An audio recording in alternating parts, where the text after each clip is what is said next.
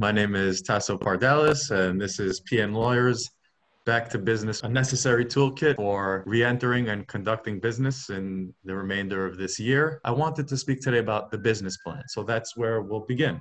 So, why you should have one and what it is.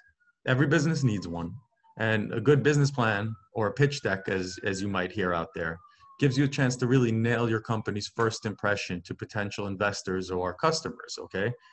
It can help you quickly sell your product. Most business plans begin with a company overview, the mission statement. You want to quickly, in one sentence if you can, explain what is the problem that you're solving or you're attacking and how you plan to do that. An example would be Google. We are Google, okay? We are here to provide free access to information to everybody.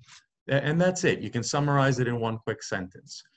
In this company overview, you want that mission statement to really hit home in one sentence.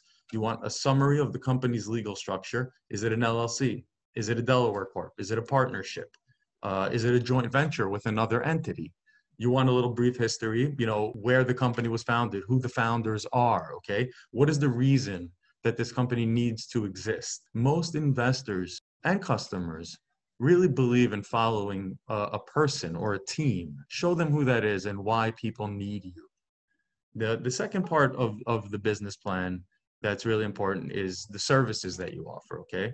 It's important to define all the services. You want to give customers or investors a clear idea of what they are getting when they come to you. What does your product or service achieve for them?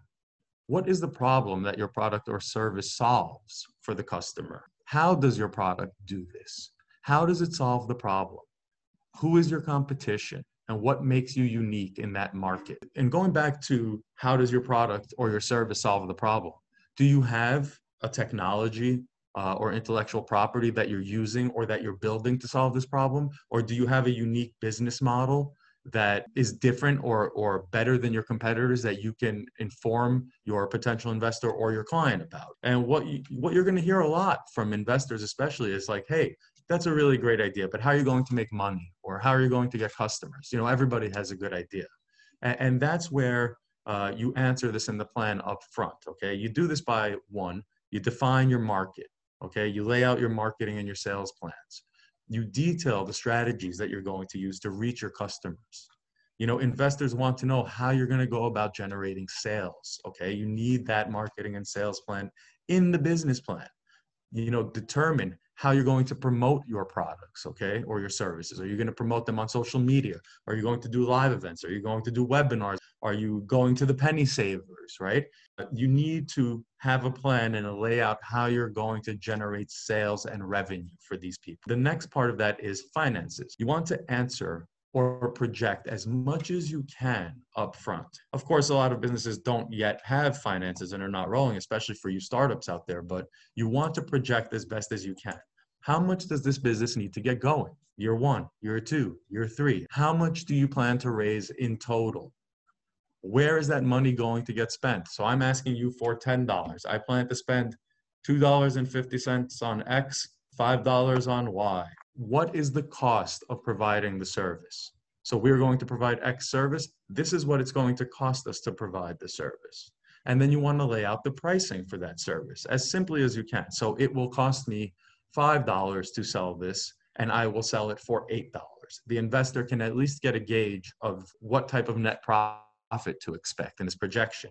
This portion, the finance portion, should also include due dates and milestones for this performance and for the numbers you lay out. So, you can't go and ask for $1 million and not say, okay, I plan to hit X by January and Y by March. Okay, you need to, with those metrics, lay out milestones for performance that the investor can see. And of course, a lot of this is projected, like I said, but it's better than not having any idea and being asked, well, how do you make money? And, a lot of people who get into business early, they don't think to create this or to model it up front, but it really makes it a lot easier to raise money and even to show customers where you're headed if you have these financials inside your business plan, okay? So now you've painted the picture of your financials and of the metrics and the milestones of the business. So what's next? Management. The management team, who's running this show, is to most investors just as important as the financials. Who is your management team? Who is on your board of directors? You need to include this in your business plan. You want to have their photographs. You want to have their bios. You want to show the investors and the customers who come to your website or look at this plan why these people are critical to the operation, why they should use you. Look at the experience we have. Look at the people who are operating this business. You need to explain why each member is the right person for the job in this specific industry. And I say this all the time to people who come in who are looking for advice either on their business plan or on structuring the company. Investors care more about people than products or projections, okay? They care more about who is driving the product than about the product itself. Who is on your team? Are they investing in you? They're investing in you, not just in your idea. One more final thing for me, post-COVID business measures and COVID business measures. In New York, we now have the New York Forward Safety Plan required for any business, okay? Each business or business entity in New York must develop a written safety plan outlining how its workplace will prevent the spread of COVID-19. We have one here. It's actually sitting on my desk. This plan does not need to be submitted to any state agency or to the government for approval, but it must be on the premises and it must be made available because every business can be visited by the Department of Health for an inspection. And if you do not have that there, you will be fined. The business plan must cover physical distancing requirements, cleaning and disinfection procedures, contact tracing, and how you communicate with your employees and clients during the COVID landscape. And, these are more requirements that are now imposed on businesses that are either open or reopening. But it's important that you comply with them, not just because we're required to, but they're good measures for everyone to protect the business and its employees.